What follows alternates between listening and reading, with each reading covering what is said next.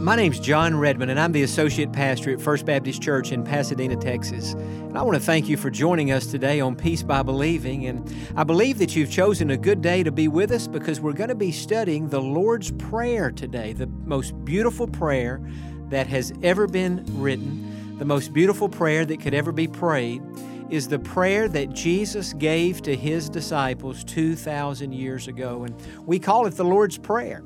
It's not a prayer that Jesus Himself ever prayed. It is a prayer instead that He gave to His disciples so that they could pray. And now that we're followers of Christ, it certainly is a prayer that we can pray. And when Jesus gave this prayer, He said, when you pray in this manner or pray this way, start out by saying, Our Father in heaven. Now, that expression, Our Father, lets us know that God is not some distant being. He's not just the Creator. He is our Father. If you have ever received Jesus Christ to be your Lord and Savior, in that moment of your salvation, God became your Father. And so when you go to Him in prayer, you are talking to someone who loves you. The word Father is a family word, and that's how Jesus said that we should begin praying, talking to our Father.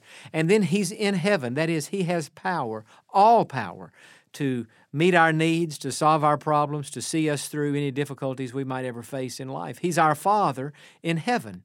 And then after that opening phrase in this prayer, Jesus listed out for us 6 different petitions, 6 different things that we should pray on a regular basis.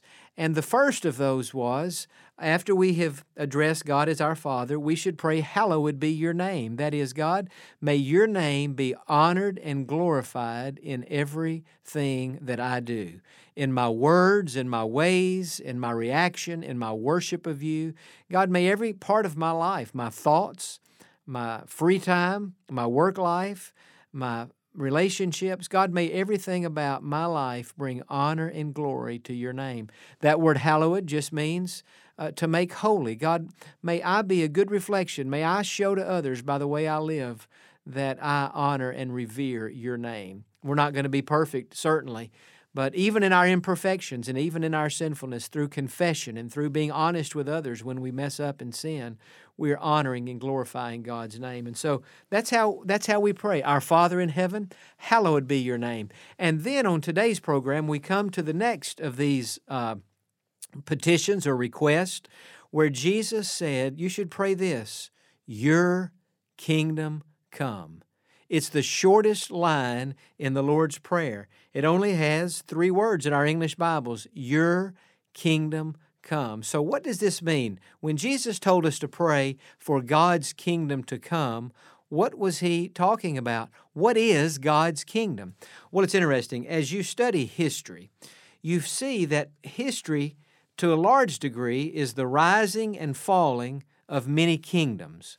In fact, you can go way back into history and you see the rise and fall of the Assyrian Empire. You see the rise and fall of the Babylonian Empire, and then the Persian Empire, and then the Greek Empire, and then the Roman Empire. And so all through history, kingdoms have risen and kingdoms have fallen. Now, when we pray to God, your kingdom come, we're praying for the establishment of a kingdom on earth that will never fall. It will be established by Jesus, and it will last forever. So we're praying for something very important. Now, notice that we're supposed to pray for God's kingdom to come, not for our kingdom. We don't pray, God, make my name great, or God, make our church well known, or God, make us famous. That would be wrong. That would be pride, and that would not honor God's name. And so we're not praying for our kingdom to come. We're praying for God's kingdom to come. Now, what is God's kingdom? I mean, when we talk about that, I guess when we hear the expression God's kingdom or your kingdom come, we think about, in heaven, God has a kingdom. Heaven is a city. God is the ruler. Jesus is the king. And so I guess that's where God's kingdom is. And in fact, it is. But let's give a little broader definition, maybe, of the kingdom of God. I've defined it simply as this: God's kingdom is the place where Jesus rules and reigns, where righteousness, stability, love, joy, and peace abound, and where sin and selfishness have been done away with. Now, that's a long definition and a little bit of a wordy definition, so I want to say it again. What is God's kingdom? It is the place where Jesus Christ rules and reigns, where righteousness, stability, love, joy, and peace abound, and where sin and selfishness have been done away with. That is God's kingdom. Now, when you hear that definition, you think, well, where in the world is this place? Because I want to join that kingdom. I want to be a part of anything that is as wonderful as that, where Jesus is ruling and reigning, where righteousness, stability, love, joy, and peace abound, and where sin and selfishness have been done away with. Well, where is this place? Well, first of all, the kingdom of God, it is above us. It is in heaven. And that's what it's like in heaven. You know, if you think about earthly kingdoms, and even as you think about our own country, the United States, whom we all so deeply love, I don't think anybody would say that the United States is full of righteousness and instability and love and joy and peace. I mean, there's a lot of that here, but a lot of what we see happening in our own country is unrighteousness. There's sin. In our own lives, we all have sin, and certainly we see unrighteousness almost weekly with shootings and horrible acts of violence, and we see these things happening. And I don't think anybody would say that on earth we're seeing a lot of stability. In fact, on earth we seem to see a lot of instability. Down here on earth, I'm afraid that much of what happens is not characterized by love. It's characterized by hatred and joy. I don't know that you could say that the people living on earth, for the most part, are full of joy and peace. I hope that we all are, but I'm afraid that that's just not true. I think there's a lot of unhappiness, and I think there's a lot of unrest. And so when we pray for God's kingdom to come, we're talking about a kingdom that is currently above us. It is in heaven. And if we could just be somehow transported to heaven today, if we could have a glimpse into heaven, if we could just see what is happening in heaven today, we would find a place where Jesus Christ is ruling and reigning, where righteousness and stability and love and joy and peace are abounding, and where sin and selfishness have been done away with. You see, the reason we have so many problems on the earth today and so many times in our own lives is we still are contending with sin. We're contending with that old sin nature, and we're having to deal with selfishness, and it has the ramifications, but not above us, not in heaven. Heaven is a perfect place, and that's where the kingdom of God is currently residing, and that's where it is currently existing. But not only is God's kingdom above us, God's kingdom is also within us. Jesus said in Luke chapter 17 that the kingdom of heaven is within us. It is within the heart of every person who believes in Jesus Christ. That's where the kingdom of God is. That's where the kingdom of heaven is. And so, friend, if you're saved, and by saved, I mean if you have placed your faith and trust in Jesus Christ for the forgiveness of your sins, if you have received Him, if His Spirit has come to live in your heart and to take up residence within you, God's kingdom is already, it's within you now. And yes, it is above you, but it is also within you. And so you have within you righteousness, the righteousness of Christ. You have within you stability, the very stability of God. You have the love of God, the joy of God, the peace of God. All these things are in your heart and in your life. And you say, well, if all these things are there, why don't I experience them more often? Because even though we have the kingdom of God, the kingdom of heaven within us, we still battle that sin nature. We still battle the flesh. We still have selfish desires. And we still have a lot of things that get us in trouble. But that doesn't change the fact that living within the heart of every true believer is the kingdom of God. And if we can focus on that kingdom, and if we can focus on the king of that kingdom, Jesus, we will have in our lives that peace and that stability and that love that God wants us to experience on a daily basis. And so, where is this kingdom? It is above us. It is within us. But think about this. One day, the kingdom of God is coming to this world. It's coming down out of heaven, and it is coming to this world. The kingdom of God. Right now, it's in our hearts. Right now, it's in heaven above us. But one day, this old world that we're living in will be ruled by Jesus. Now, let me just take a moment and talk about how the kingdom of God is going to come down to this earth one day. And to answer that question and deal with that, I need to just kind of talk a little bit about end times and to give a very brief prophetic overview of what's going to happen next in the world. We know that the next event on God's prophetic clock, if I can use that terminology, is the rapture of the church. That is, there's coming a day. It could happen today. It could happen tomorrow. It could happen whenever God wants it to happen. The Bible teaches in 1 Thessalonians chapter 4 that there's going to be a shout from heaven. There's going to be the voice of the archangel, and the trumpet of God is going to sound, and all of the people who have been saved are going to be caught up to heaven to be with God. Now, we read in 1 Thessalonians 4 that Christians who have died, whose bodies have already been placed in the grave, that those bodies are going to come up out of the grave first before those of us who are living on the earth, before we go up to the air and meet God there, meet Christ there. The bodies of those who have been saved are going to come up. Now, this opens up a lot of questions. What happens to a Christian when he dies? Where does a Christian go when he or she dies? Well, we know that when a Christian dies, we go immediately to heaven to be with God. The Scripture says to be absent from the body is to be present with the Lord. I have 4 grandparents who are in heaven today. They were saved. They were Christians. And years ago, they died. Their bodies were buried.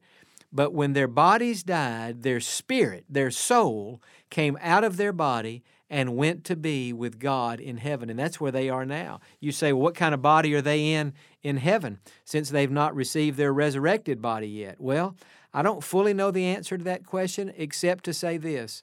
They are in a recognizable body. Jesus told a story in Luke 16, and in the story he talked about Abraham and how Abraham, of course, died many years ago and he's in heaven today.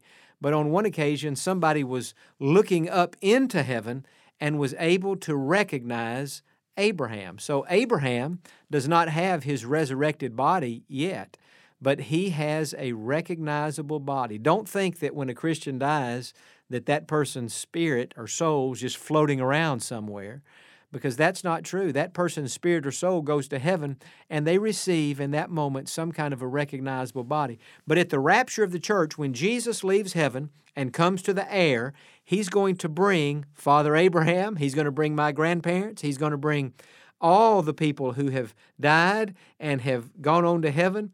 He's going to bring all of those people to the air, and he's going to bring their bodies out of the grave, or maybe their ashes have been scattered at sea. He's going to regather all those ashes up, and he's going to reunite those living souls with their resurrected bodies, and in that moment, they will receive their fully glorified resurrected body. So keep in mind, now they're in a recognizable body. They'll get their resurrected and glorified body at the rapture of the church. And then after that happens, for example, if it were to happen today, those of us who are saved, we're going to be caught up into the air, and we're going to, in that same moment, receive our new body, our resurrected and glorified body. We just won't have to die.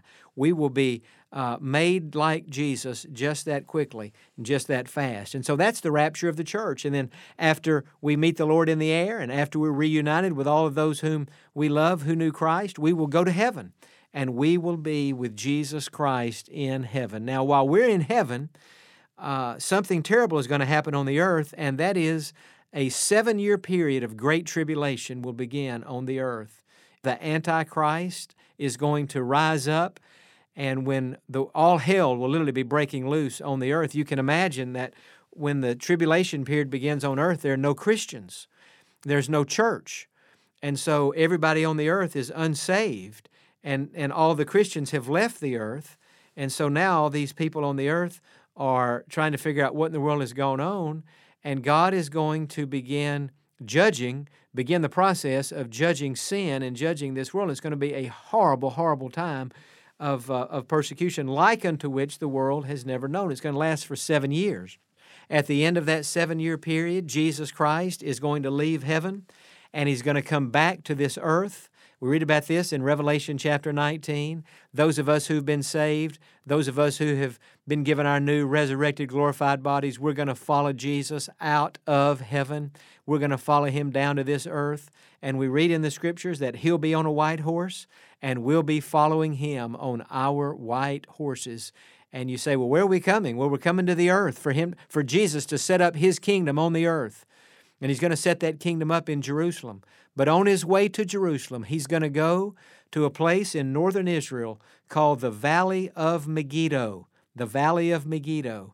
And at that time, the Antichrist will have gathered his followers, and there will be a war that the Antichrist is trying to wage against God Himself and against everything that is holy. And Jesus is going to come out of heaven, and the Bible says that a sword is going to come out of Jesus' mouth, and He will destroy the Antichrist, and there will be a phenomenal amount of bloodshed in that Valley of Megiddo, which, by the way, has been the home of so many wars. I believe it was Napoleon who said that the Valley of Megiddo is the world's most natural battlefield. The way it is set up between the mountains, there's this open plain there. I've been there many times myself and seen this. And that's where the Battle of Armageddon will be fought. And so we won't have to fight. Jesus will do the fighting for us, and He will defeat the Antichrist. And then Jesus will lead us from northern Israel to southern Israel to the city of Jerusalem. In fact, we read in Zechariah chapter 14 and verse 4 that when Jesus gets to southern Israel, His feet will stand on the Mount of Olives. In fact, that old mountain is going to split in two, and it's going to be an amazing sight. And Jesus will then go down the Kidron Valley on the one side and back up the Kidron Valley on the other into the city of Jerusalem, and we will be following Him, and Jesus will set up His kingdom on earth. He will rule with a rod of iron, and there will finally be peace in the Middle East. We will follow Jesus into that kingdom. The word millennium, you would think it means 1,000,000, but it really means 1,000. It's a Latin word, and it means 1,000 years. And so for 1,000 years, Jesus is going to rule and reign this world from Jerusalem, and we will be with Him, and we will be in His kingdom. And so I tell all that to say, when you pray this part of the Lord's Prayer, your kingdom come, what you're really saying is, God, hasten the day. God, bring that day to pass when you come back to this earth for the second time. The first time was at Bethlehem. The second time is for the millennium. And when you set up your kingdom here on earth. And so, God, we're asking you to hasten that day. We know that during those 1,000 years, Satan is going to be in a bottomless pit.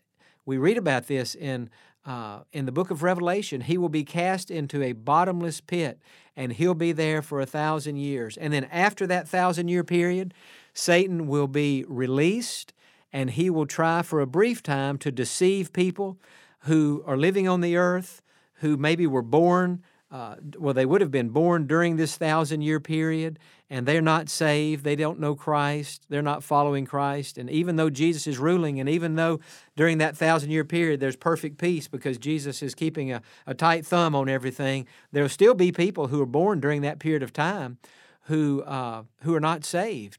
And after the devil's released from that bottomless pit, he will go out and he will try to deceive them one more time. And then Jesus will finally say, that's enough. God the Father will say, Satan, you've done all that I'm going to allow you to do. And at that point, Satan will be cast into the lake of fire. And that phrase in the Bible, the lake of fire, that's just another reference to hell. Satan will be cast into hell. We read about this in Revelation chapter number 20. And then after Satan is cast into hell, in Revelation chapter 21, we read something very interesting. John the Apostle is having this vision. He's having a vision of something that has not happened yet. But listen to how he says it. He says, "Now I saw a new heaven and a new earth. For the first heaven and the first earth had passed away, and there was no more sea.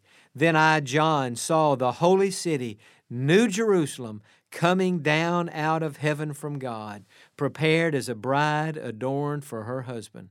And I heard a loud voice from heaven saying, Behold, the tabernacle of God is with men, and He will dwell with them, and they shall be His people. God Himself will be with them and be their God. And God will wipe away every tear from their eyes. There shall be no more death, nor sorrow, nor crying. There shall be no more pain, for the former things have passed away.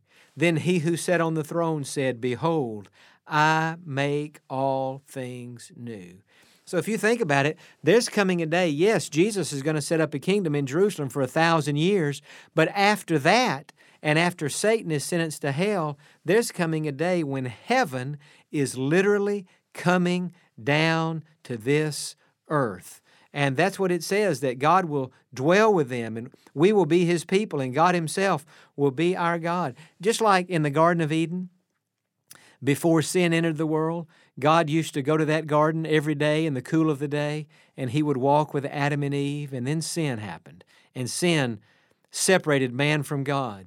But because of Jesus Christ's death on that cross, He has bridged that gap. He has opened the door to heaven for us. And one of these days, God is going to take the paradise that was lost, and it's going to be paradise regained. And everything that was supposed to be on this earth originally, perfection and holiness and righteousness and freedom from sickness and pain and death and cancer and all these things that we're having to deal with sometimes down here on the earth.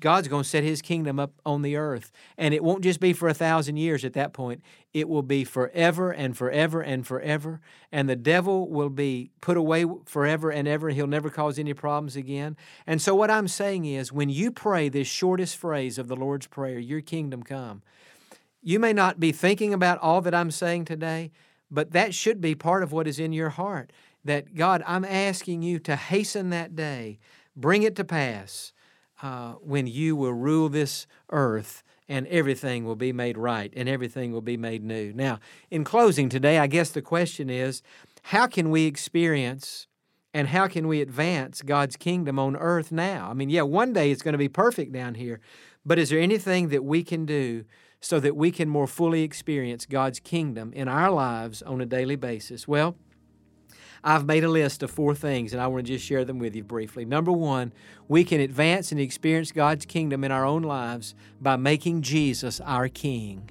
And if you've never done that, I would encourage you today to pray and ask Jesus Christ to save you and to forgive you. Make Him your King. Maybe you're already saved. Many of you are. But maybe there's some area in your life where Jesus is not King, He's not Lord. You're kind of setting up your own kingdom. You're doing your own thing. You need to crown Jesus King of every area of your life. We all do. Number 2, by putting Satan behind us. One of the things that will make the millennial kingdom so wonderful is that the devil will be in a bottomless pit. And one of the things that's going to make heaven so wonderful ultimately is that the devil will be in hell. And so we'll be free from him and his influence. So we need to put Satan behind us and stay away from those things that could trip us up or that could cause us to sin.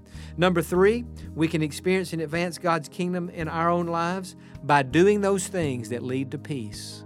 If I could only choose one word to describe the kingdom of God, it would be that word, peace. Jesus is going to rule. There's going to be peace. Well, we can have peace in our lives if we would do those things that lead to peace. That's what Paul said in the book of Romans. He said, do those things that lead to peace. Follow peace. Anything that causes you to have peace, do it. Anything that causes you to have turmoil and unrest, don't do it. Avoid those things, but do those things that lead to peace. And then number 4, by leading others to Christ, by sharing Christ and telling others how they can be saved.